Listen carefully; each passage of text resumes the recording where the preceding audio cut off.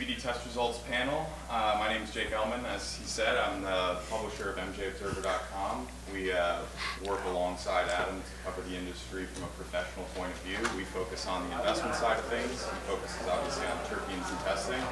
And I'm honored to moderate this panel for you all today. So, yeah, is there? Hello? Oh, there we go.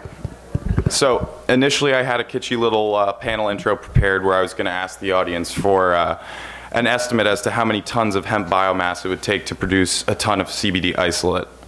And then I was going to tell you that regardless of how many tons, it's enough to break the ice. But I'm going to save these jokes because I hear I'm up here with some real sharks in the space. So I'm going to start digging into some real questions on testing.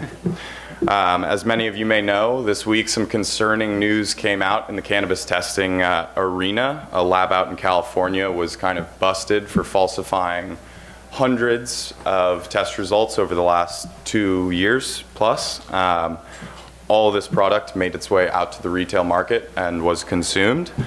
The worst part is that these tests that were falsified had nothing to do with cannabinoid content and were rather testing for things like heavy metals and pesticides, the things that could really hurt consumers.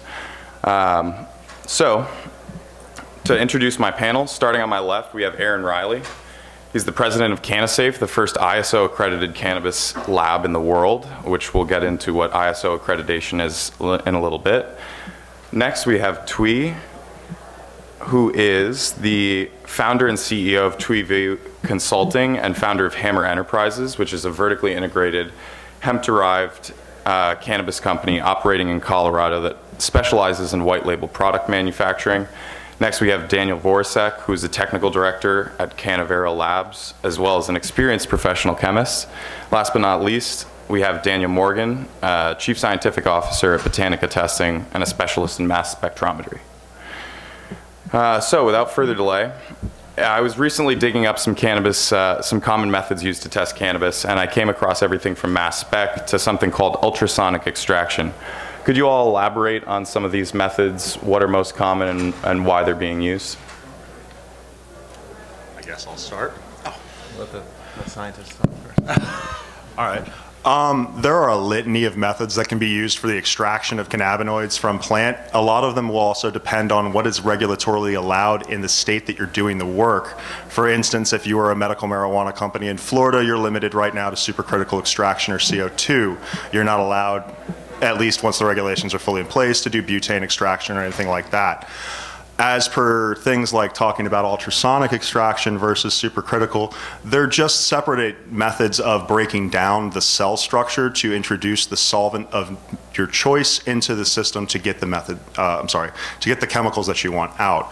Ultrasonic works by bombarding the cells with sonication energy to break up that cell wall and the cell barrier.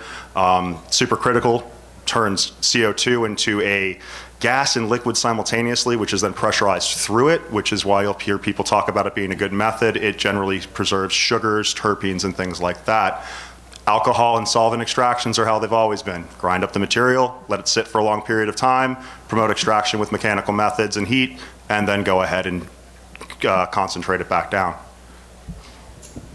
I would just like to chime in and indicate that again, depending upon the state that you are operating in, there may be different solvents that are approved for industrial hemp versus marijuana. So in Colorado, which is where I'm from, the only types of solvents that you're allowed to use to extract industrial hemp are solvents that are approved for food. Because in Colorado, we do regulate industrial hemp as a food ingredient. And then the marijuana space, they have a lot more options in terms of solvents. So that's something that you do need to make the distinction of. So in addition to testing methodologies that may vary from state to state, the things that you're also testing for may vary to state. I saw that some states don't even mandate any testing for mold, which I found to be absolutely shocking. Could any of you elaborate on some of these differences state to state? Yeah, I'll get into that. And I think the first question was referring to the extraction process and testing. Is that correct, or just general extraction? Yeah, and what you're actually testing for. Yeah, so the methodology. So depending on the matrix of whatever the product is in, for instance, like a gummy is extracted differently than plant or oil. And the sonication step is common within the lab process because you want to break apart whatever the matrix is to be able to extract the cannabinoids, CBD, THC, whatever else is in the product.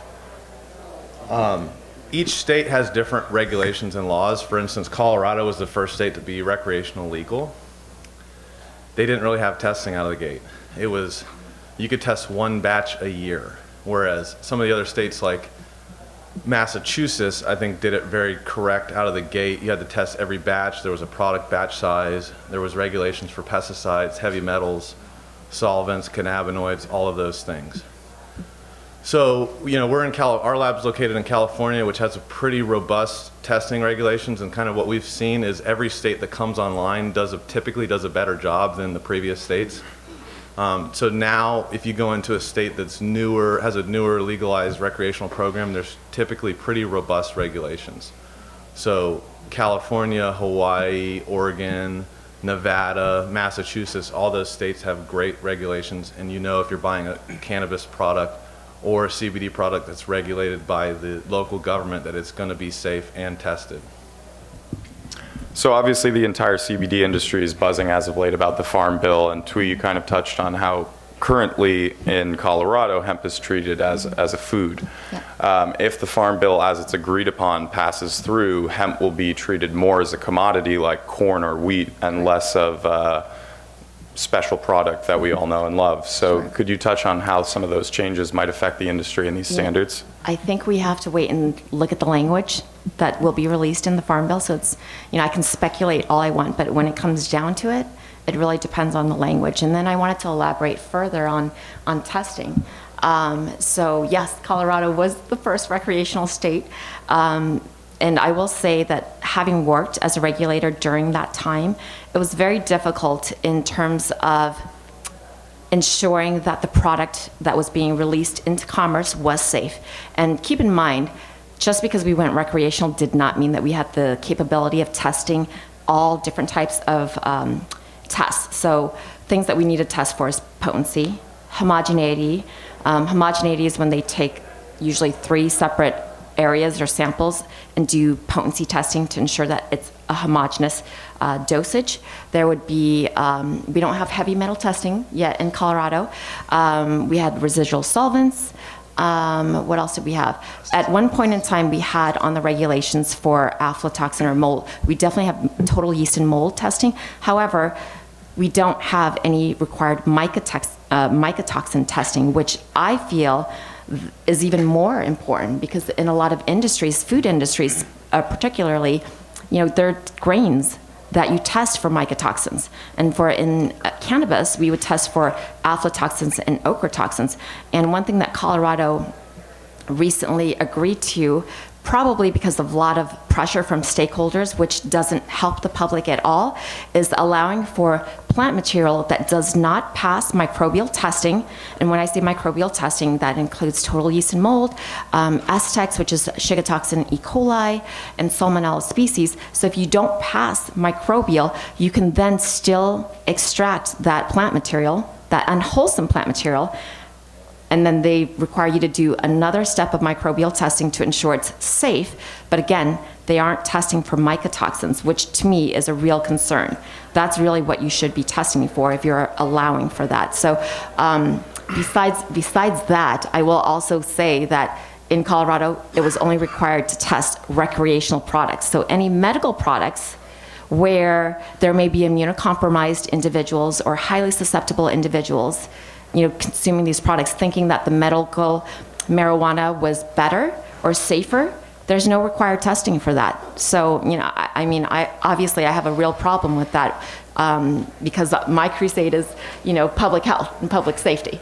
So I just wanted to elaborate on that for the testing side. And then as far as the Farm Bill, like I said, I think we just have to wait and see what the language is. I hope it is in our favor for sure. Yeah, so you touched on something interesting about retesting once a product has failed. Up in Canada, many of the licensed producers have turned to a process called irradiation to sanitize their cannabis. Many consumers, obviously the word irradiation alone sounds pretty scary to a lot of consumers. Some say it's used in food like onions and potatoes, so it's totally fine.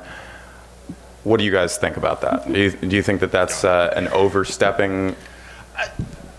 I'm sorry. I do believe it's an overstepping. I mean, we already do food processes that way. We're using this kind of, I think part of it is just you hear radiation and people start thinking nuclear power plants, things like that.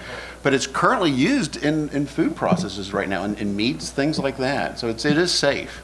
Yeah, many tests are showing that it destroys terpenes and flavonoids and other necessary parts of the full spectrum experience. So Yeah, there are definitely pros and cons. Yeah, if I could chime in. So in Yeah. California, they call it remediation. I guess irradiation is a Canadian term. But yeah, so they call it remediation. And as Stu was speaking about earlier, you know, if a flour has mold or powdery mildew, a lot of people turn to the extraction process because you're using pressure and solvents and you're going to kill any bacteria or microorganisms. The problem is when there is mold, especially like aspergillus or some of the other molds that are susceptible to cannabis, when you go through that process, you get microtoxins, which is a byproduct of mold. And those are especially dangerous to immunocompromised individuals that are treating themselves, especially if they have any type of lung or autoimmune disorders. That could be very dangerous. And you know, nobody's died from cannabis or CBD yet, but people have died from salmonella, E. coli, Alpha toxin poisoning. Yeah. So another interesting note to bring up on this with the not testing for mycotoxins in certain states for hemp, if you were to export your hemp out of the country, you would be required to have a discrete HPLC fluorimetry test for alpha toxin B2. You are required to have that as an export product. So the fact that states aren't doing it is kind of an oddity to me, because that is a requirement for your product to just be sold versus consumed, used, smoked, whatever you want to do with it. And that's kind of an odd problem, because if we recognize at some level that this needs to be tested for at a federal level and at a consumer level, why aren't we doing it at the state level for the consumer?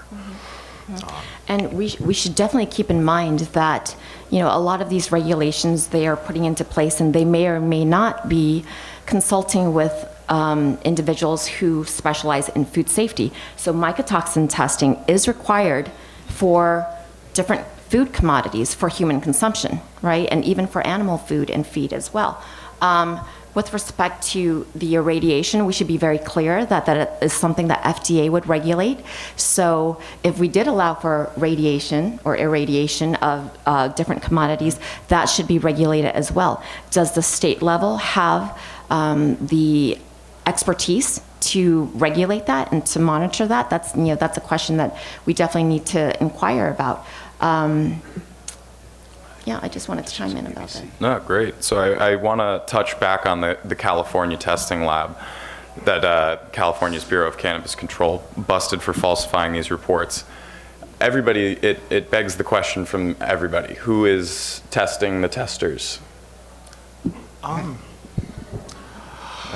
All right, so this is an interesting problem. That's definitely one of the questions I was waiting for.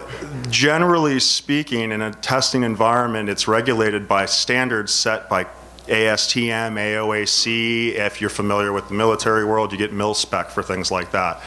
Standards like those plus ISO accreditation mean third-party validation with twice-a-year proficiency testing. With a lack of standardized testing, it comes down to being accredited and validating, which in reality, you should be cross-validating with another laboratory to do that. And that's the answer to your question. As per pesticides, it's a bigger gambit if you're familiar with the science. Most people are using a triple quad mass spec with something called an MRM, a multi-reaction module in it, and they're doing database searches to test. If you're familiar with database searching for fragments or any type of database searching for small pieces of information, you get a lot of false positives. You have to go back and rerun a CRM. It's afterwards a certified reference material of the specific pesticide that was detected, and confirm within 99% of your standard deviation for those fragmentation patterns, intensities, and a whole lot of other stuff I won't bore you with, that that's what it is. Because I'll tell you right now, I can throw stuff through a mass spec and I can make it look like other stuff. You need to have a certified reference. An MRM is not sufficient. Some of these labs are not necessarily following that protocol because we don't have a standardized method that forces that. And they're not referencing NLAB, which is the bigger problem, which is the environmental labs. So yeah, I'm sorry. So CannaSafe, that's our lab. We're the largest licensed lab in California. And part of the California regulations are that you do have to run reference standards with every sample. Right, and so you've got your state allowing that, but we have 30 other states that don't necessarily do it. Yeah, right. So I'm just talking strictly about the regulated states. Pretty much all of the newly regulated states require that. California is actually the most stringent. Typically in the analytical world, like an environmental lab or somebody else, there's a 10% of your samples are quality control, meaning that 1 out of 10 samples, you're not really running a real sample, a customer sample. You're running a blank. You're running a known standard, a known reference material. And the reason you do that is to make sure that your calibrations are in check, that you're not getting carryover from cannabis or CBD samples. The products, the oils are very dirty on these analytical instruments. The edibles are tough. A lot of times you get a lot of residual, especially with older lab instruments. You got a little residual, you get carryover and contamination, and it can mess up your other samples. So California has gone kind of above and beyond. They're requiring 20% quality control, meaning that 2 out of 10 samples are a blank, a certified lab standard. And what happened with the lab, that the BCC, which regulates California cannabis, has actually investigated. There's like about 40 labs, probably about half of them are operational. So far they've investigated 6 labs, and 5 of the 6 that they've investigated have got shut down, either pulled their license or on a temporary shutdown. And that's because that they are trying to standardize as best as they can. They're requiring labs to really be accountable. You have to get an ISO accreditation. You have to run all these reference standards, and if you don't do that, they will shut you down. So I would say, as a whole, they're trying to lead what's going to be coming on with other states and on a federal level, of regulating cannabis and CBD products. But one of the points I do want to add that we really haven't touched on is there is no set of standardized methods yet between these testing labs. And this is really, that's the biggest challenge is our lab will run one way different than another lab, and each lab is validated, each lab is ISO accredited, and each lab has their database. You can still get slightly different answers just because there is no official, here's your extraction method that everybody's going to use for hemp. This is your testing you're going to do for a CBD oil. This is, and until we get to that point, it's going to be more of a challenge, really, on all of our parts to hit to that kind of level. Absolutely. And again, it's very dependent upon the state. So not all states require 17025 ISO accreditation. Okay, so we should be very clear on that. And then let's talk about proficiency testing. So in Colorado, they do require proficiency testing of the laboratories that are conducting any sort of cannabis type testing. But when you look into the proficiency testing and you look to see how accurate they need to be, it's very dependent upon the matrix that they are testing. And when I looked into it, dependent upon the matrix, some of them was 30% or 20% proficient. So that's a very, very large, allowance to say someone is proficient. And a lot of that, again, has to do with not having standardized methods. So each laboratory is usually doing their own method development. And then on top of that, it's very specific to their instrument that they have, because obviously, the different instruments are very expensive. And then there should be method validation as well. But again, that doesn't exist in the testing world for the cannabis space right now. So Anywhere. There is no standardized method in anywhere except for water activity, which is use the instrument as it is provided by the supplier. So in looking through some marketing materials from a handful of labs that I've had the pleasure of meeting with, I noticed that some actually market their test results as being better than competitors. It's obviously vague. Are there any regulations as to how labs market themselves? I'm leading towards questions related to conflicts of interest, as I'm sure you might be able to tell, but I find it bizarre that a lab could advertise better results. Do you want the complex answer? No, I want the white knight's answer. There isn't. There hasn't been standards that actually set up and stuff to actually say, okay, you can say you're better, you're good, whatever, and until you get the regulations to kick in. Some labs are going to do that, but the thing is that they look back at their data, and yes, their data is very good. They're fully validated. They're ISO accredited. Challenges you got to run into is you can find labs where we're ISO accredited only for potency, only for water activity, and then they claim the whole lab is ISO accredited. So there's a lot of leeway in there.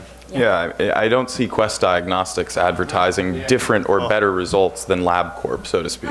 And I want to touch Test on an is a test. important subject here with ISO. There's nothing wrong with ISO, but if you're not familiar with what ISO is and what it does, it really boils down to document what you do what you document, and when something isn't properly done, document it, and then fill out a CAPA form or a car, depending on whether you're 9001 or 17025. But it's a very important reality. I just wanted to clarify that.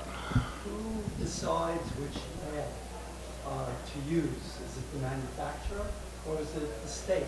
It's usually the manufacturer, and then the state will usually have a list of certified labs for different types of testing. So you may be a laboratory that can conduct all types of testing. However, you need to be certified by the state for that specific testing. And I'm really glad that you brought up the fact that ISO accreditation does not mean that every single test that that laboratory conducts is ISO accredited. It's very specific to a specific type of testing. And then in addition to that, as far as marketing is concerned, I would ask, well, how are you better? What are the metrics that you're comparing? You know, how do we know without knowing your method development that you're obviously unwilling to share with the rest of the industry so that we can progress, right? So those are things that I would ask. You know, I don't know. Like I said, I'm an ex-regulator, so I'm going to start asking all sorts of questions, and I have no shame. But what I will say is that when I was in the industry, when I was working in the marijuana industry and, you know, speaking to different laboratories, you know, they of course wanted my business because it, you know, it helped them. But what they would say to me was, we work for the industry. Now, if that doesn't tell you, you know, kind of the sway that they're trying to have and maybe convince you in so many words legally, you know, what they're willing and not willing to do, you know, I don't know what it is. I think it's, you know, like anything, there are good players and bad players. And if you have enough money, then I think that you can be paid off. Absolutely. A recent example for down here in Florida is Liberty Health Sciences has recently been alleged to be defrauding some investors with some odd transactions, and what they always go back to saying is that our auditors and advisors approved of this. Well, who pays your auditors and who pays your advisors? You do. So of course they approved it, because you'll go find another auditor. So I guess now that we're touching on some of the most blatant conflicts of interest in the space, what are some of the hidden conflicts of interest going on in the testing space that someone such as myself might not know? So I'm going to answer this one and also the question before. In terms of better results, I would say the only thing that you could argue better would be the service, the turnaround time, the price, and the consistency of the results, meaning that when you get the same product, you test it the same, and you get the same result. I think that's a big problem, especially in the CBD market where people are selling isolate and it's 92 or it's 85 or it's 99. Like we've seen that where people will send samples and they want hey, this should be 99, and you know when it comes back at 92, they're disappointed. And then going into the hidden conflicts, and I've been on the side of that. You know, kind of part of our mantra is that we're not willing to sell our integrity for $300. You know, for a test result, like because believe me, like every week it's like, hey, you know, this is my first time. I only had a couple pesticides in there. Like, what are we gonna do? Like, you know, and that's always my answer. Like, hey, look, we spent a lot of money doing this right. We've been the longest standing accredited lab in cannabis. We're the first ones to do it. Like, I'm not gonna sell our integrity 7 years later for $300, dude. But yeah, I think that would be the hidden. There's definitely a lot of that where people are, you know, they're shopping lab results. They have problems. We have people all the time, and those are typically the customers that we lose are the ones that aren't happy with their results because there's something wrong with them. And you know, they go somewhere else until somebody's willing to say, hey, here's a couple $1,000. Can you make, you know, can you pass me off? Because you know, the value of these batches is anywhere from $50,000 to $250,000 in California. So there's definitely incentive for you know, manufacturers, producers, distributors to, you know, try to compromise the integrity or, you know, forge the testing lab side. But would you sell your integrity for, say, $500,000, knowing that all of the tests samples were being sent to you, or what's your price? What's your price? Right? We spent a lot more than $500,000. So,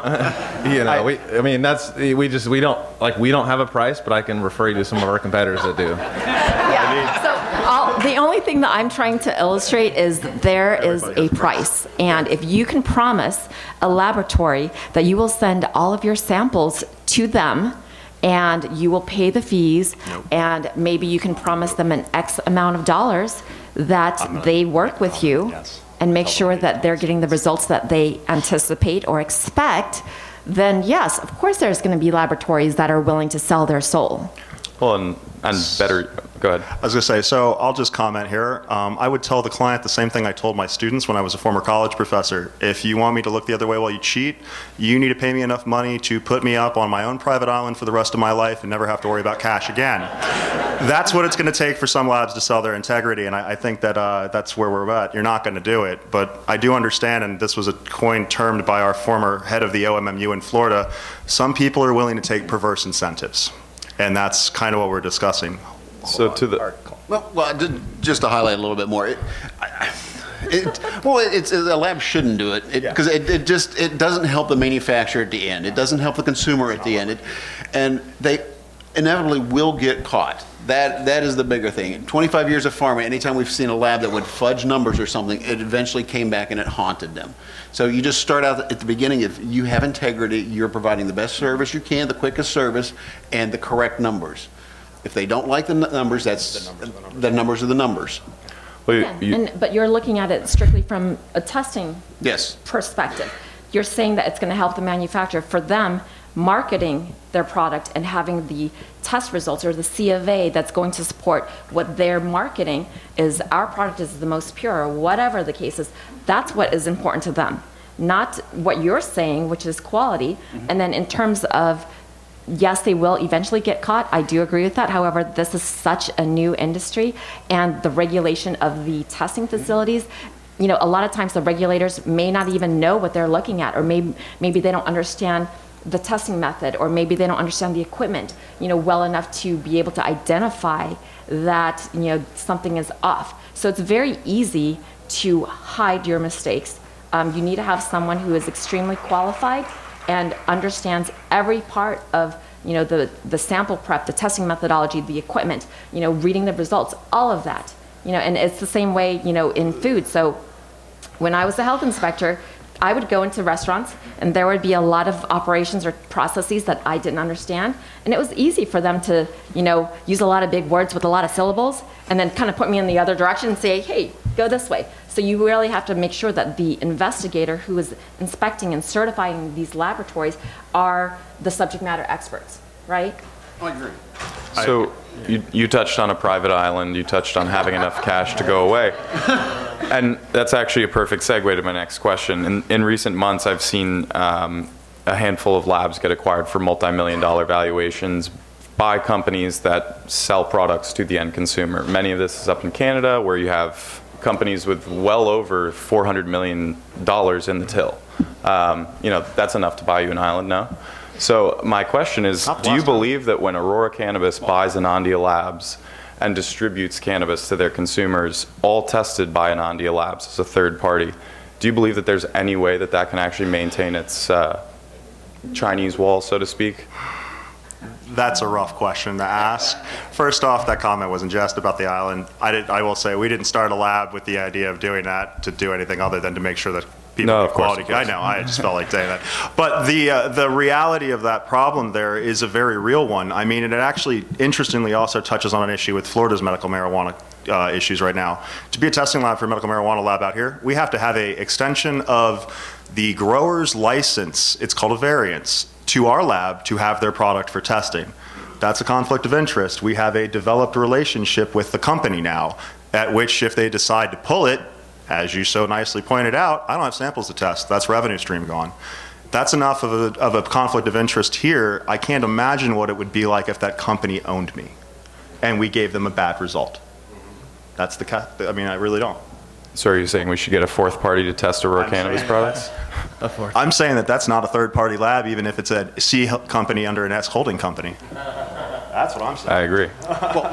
Let me throw a monkey wrench at this whole discussion here. Go for it. Let's go into the pharmaceutical industry. I spent 25 years there. They test their own products. They do not have a third-party testing lab. They actually will hire them to run samples and stuff, but really all their testing is internal. So there is this no third-party concept there. Now, you would think that is where the area should be, where you'd want to have somebody that's third-party testing at you. I would agree with that. Even in the food industry, you can do your own quality assurance, quality control internally, because obviously it's a lot less expensive for you to, build your own laboratory than it is to send out, hundreds and thousands of samples.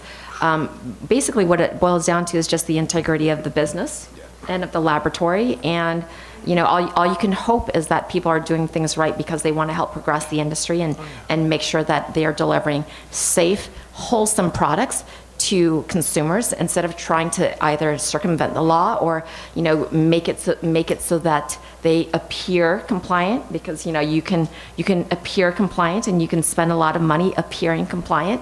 So yeah, you would just hope that people are trying to do the right thing. I would say the answer to the question is that they need a ISO 17020 auditor that is a subject matter expert in cannabis testing to audit their lab. That's not going to be easy to find. That's not gonna happen soon. So when it comes to sample size, I want to bring this up because of how it relates to the black market. As an investor in the cannabis space, I get to do a lot of due diligence on cannabis companies, large and small. Oftentimes when I start digging through, I see discrepancies where the producer will note in their metric or in their seed to sale tracking that, let's say, half a pound left inventory for testing, but upon calling the lab, about 1.5 grams went for testing. And as a New Yorker with no med card, I assure you that I find all of this arriving in the New York market, tested by state accredited labs that I have found to be a part of these little schemes. So I want to just touch on the black market and how that provides even further incentive to fudge the numbers, so to speak. I feel like I have a lot to say about this. Okay, so Please. sample size. Well, first let's talk about sample size and what's required. Is that even representative of the harvest batch or the lot number or whatever it is that you're testing? In certain states, they require that, say, I believe in Washington, it's maybe every 5 pounds, but don't quote me on that. Is it 10 pounds? It's 1%. Okay, so it depends on the state. In Colorado, they just tell you harvest batch. So what is a harvest batch? Can you just throw all of these different types of products from many different harvest batches into one metric tag? If you guys are aware of the inventory tracking, metric is a way of tracking that. They can put all of these metric tags into one and call it one harvest batch, and they can take a small sample and test it and say it's representative of the entire harvest batch when it really isn't. So let's definitely talk about the quality of your sample size, and then not even plant material. Same with oil. If that oil is not homogeneous, and when you're taking that sample, how representative is that going to be of the entire batch? So there has to be limitations on size, and then also making sure that it's a homogeneous batch that you're testing and it comes from one source. If you're talking specifically, sorry, what was the second part of that about? The black market. The black market, okay. The added incentive.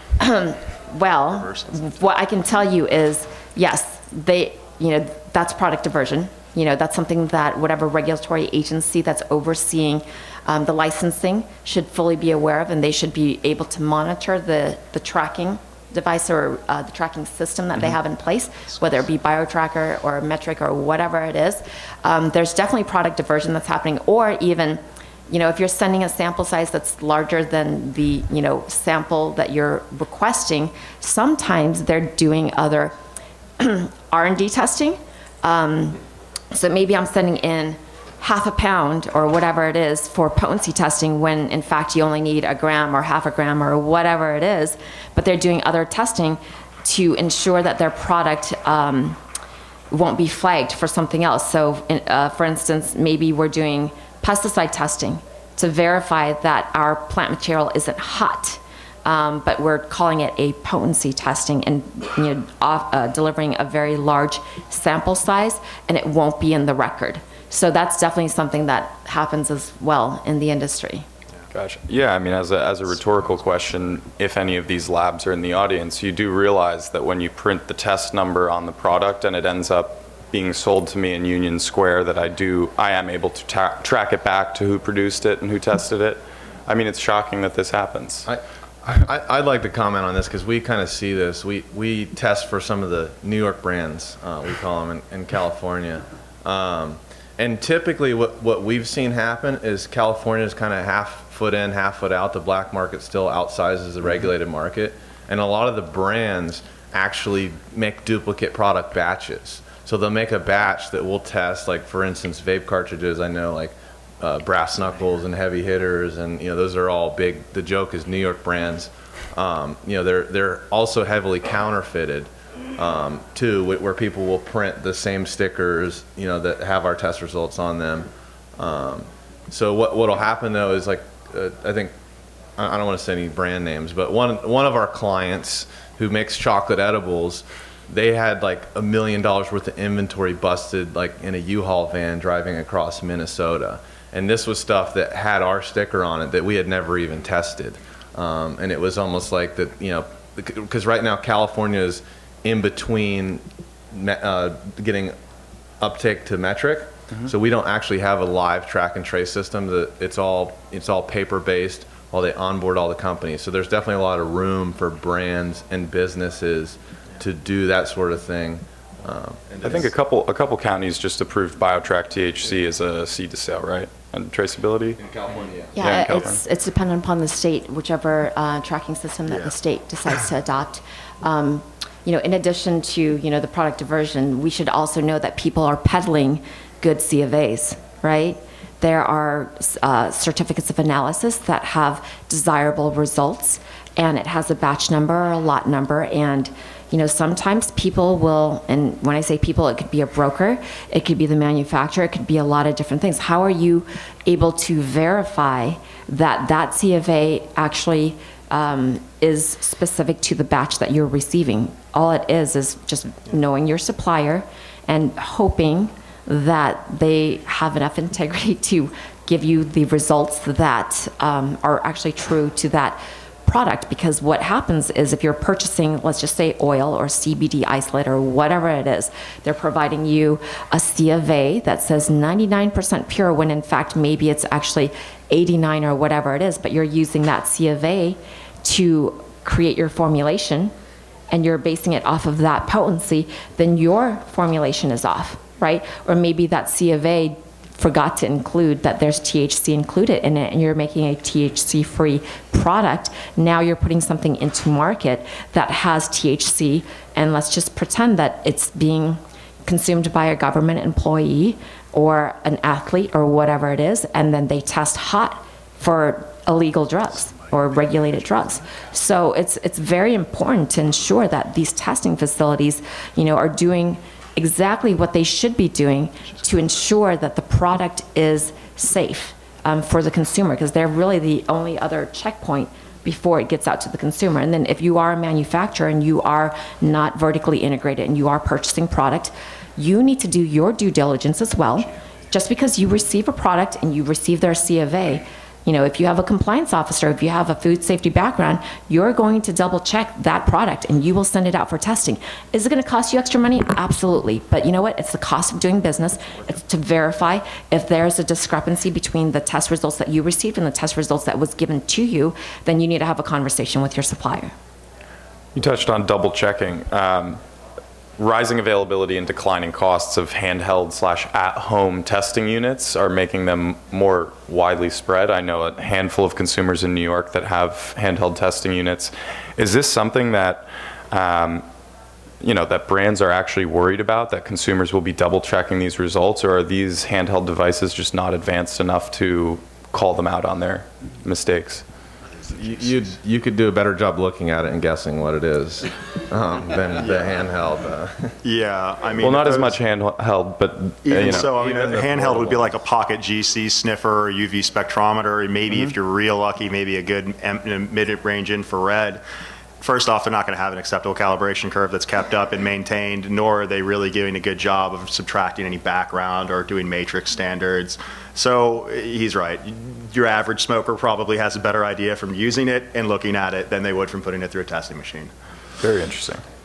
But the average consumer, let's just make sure that they want to ensure that they're getting what they paid for.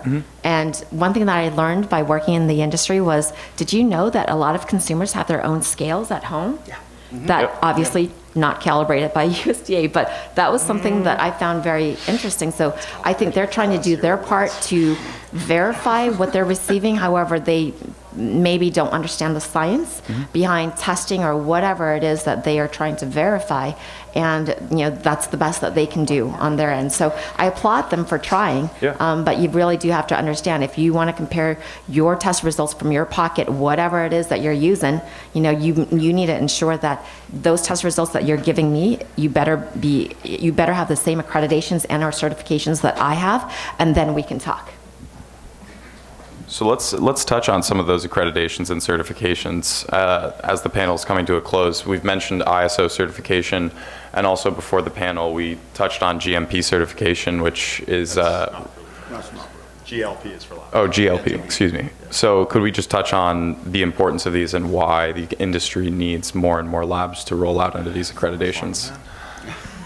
Yeah, so as mentioned earlier, what an accreditation is, specifically ISO, is it's document control, it's doing what you say you're going to do. It's a quality management system, recording any mistakes. You go through an audit, an annual on-site and an off-site audit annually. And it's basically self-regulation. You bring a third party in your lab and you have them basically check your homework. Like, are you doing what you say you're going to do? The importance of this, it is directly correlates to all the incentivized, cheating or so have you, and basically just making sure that the integrity of our space is upheld. We, as mentioned too, we at CannaSafe, we're accredited for everything we test for, from all 66 pesticides, heavy metals, solvents. We're actually only one of 2 labs in California that has the full accreditation. Like, most labs are accredited to test potency or some of the pesticides.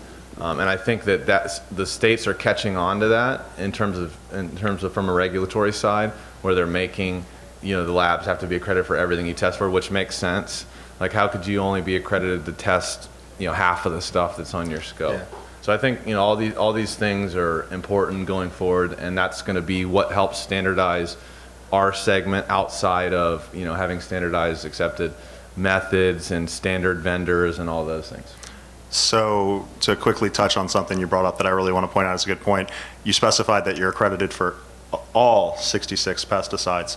Something to ask your labs, guys. You can be accredited for one analyte. You can get an ISO accreditation for the ability to detect CBC. That's it. And the rest of your potency test isn't fully under accreditation because they haven't done all of the boring statistical studies for the other analytes. So when somebody says they're ISO accredited, delve in a little further and find out what the extent of that is. It's not something that is an umbrella for their entire lab. And then also, the other major things that you'll find depending on the states, and you guys especially, you can talk more about this, Oregon and some states have specific lab certifications that you have to get, or processes that you go through for the state. Florida appears to have one coming as well. Most people are looking to be GLP if they can get there in ISO. You've got NLAP as well, which is environmental labs, and what's the food lab one? I always forget. I can't remember the food lab acronym off my head, but that's another one you're going to see start popping up a lot as well. But primarily what we need is a standardization for marijuana testing and cannabis testing labs. We need something specific for what we do for the matrices we see. One other thing I'll point out is you start to see these testing labs and they'll have, say, multiple facilities in one state or multiple states. Just because Lab A here got their ISO accreditation on one assay does not mean their facility that is in the next state over is also ISO accredited. Each lab itself has to do it, and it has to do it for each test, each analysis. At each facility on Yes. each piece of equipment? Yes. So we've talked a lot about authentication, traceability, diversion, a lot of hot words in the space. So I just wanted to bring up something that I recently learned about to see what you guys thought of this technology. It's a molecular DNA tagging technology that allows producers, track and trace softwares, et cetera, to pretty much track product samples with 100% verification ability across the supply chain, much in the same way that Delta tracks your bags with RFID chips as they roll through airports. Do you guys think that spraying DNA molecular tags on cannabis products is a good step forward for the industry, or do you think that that's the only way that we can have transparency? I think it's overkill. Yeah. And I also don't know. I mean, I've obviously seen the technology. I don't know what type of byproducts from smoking the Isotopes. Yeah, the DNA isotopes on it cause, because that's the problem with cannabis specifically. Like cigarettes would be the only comparison, but a lot of the pesticides that are used on cannabis, which is tough to grow, are carcinogenic when you combust them. Like when you're eating a tomato, you're not lighting it on fire and inhaling it. And that's the big difference between. That's you. I do that. Oh well, I'm just kidding. With the exception of Jacob, I don't know that anybody else smokes their tomatoes. But that's the risk with that's the risk with cannabis and smoking a product and spraying DNA isotopes or pesticides on it. Well, that's where your exposure is. Similar to the irradiation. The company even notes that this is a generally recognized as safe practice for use in food since 1958. Food companies are already using this technology. This company just happened to apply it to the cannabis space. But that's the problem, is that we are not food companies. This is not an ingested material at the first step. Food is washed, waxed, and sold. It's not extracted with solvents subjected to temperatures and pressures that rise for thermal and kinetically inhibited reactions to take place. The other problem is this. That DNA marker probably contains DNA dyes, such as Host dyes in it, which are extremely bad for them to come into contact with living cells. They embed into your DNA and, mutate the living crud out of it because it's not supposed to be there. Yeah. It's not gamma radiation that's going to turn you into the Hulk, but it's going to give you cancer. Yeah, it's going to give you cancer. And it may be long-term chronic exposure until you determine the safety of it. So I completely agree with, what the panelists are saying with respect to that. And, the way I would look at it is just strictly from a food safety perspective. Cannabis is one of the few commodities that you do have a lot of different types of extraction techniques. You do have a lot of different types of chemicals that you're applying. You can orally consume it. You can smoke it. You can apply it topically. I mean, I know that there are products out there that they're trying to promote saying that it's an inhaler, which, that's a medical device, should be regulated by FDA, trying to make, there's suppositories, there are, creams or sensual lotions and whatnot. And medical devices require a different ISO accreditation, right? Mm-hmm. Stores and Bickle, the vaporizer company that makes Volcanoes that was just acquired, I believe the entire value of the acquisition was their ISO medical device facility, right? Manufacturing can still fall under 9001, but if you're a clinical manufacturer, there are secondary requirements that you may have laid on you regulatory-wise. Gotcha. It's still a GMP 9001, probably CGMP, actually. So we've run a couple minutes over, and I just wanted to quickly speed round each one of you from my left all the way over, give everybody a lasting remark to take home. What should they look for, and what should they be careful about? You first, sir. Is that me first? Yeah. So typically what I tell businesses and consumers is to make sure that you're working with or you're buying products that come from a respectable manufacturer, but also come from a respectable lab. I think name recognition is coming out. Something that we do is we include a QR code on all of our test results, so that if a manufacturer has actually tested our result, you can go through a public portal, check the QR code, and see that result, to make sure that they didn't just change the COA in a PDF. And we take a picture of everything as well, so you can make sure that whatever the product you're buying or receiving is representative of what they actually got tested.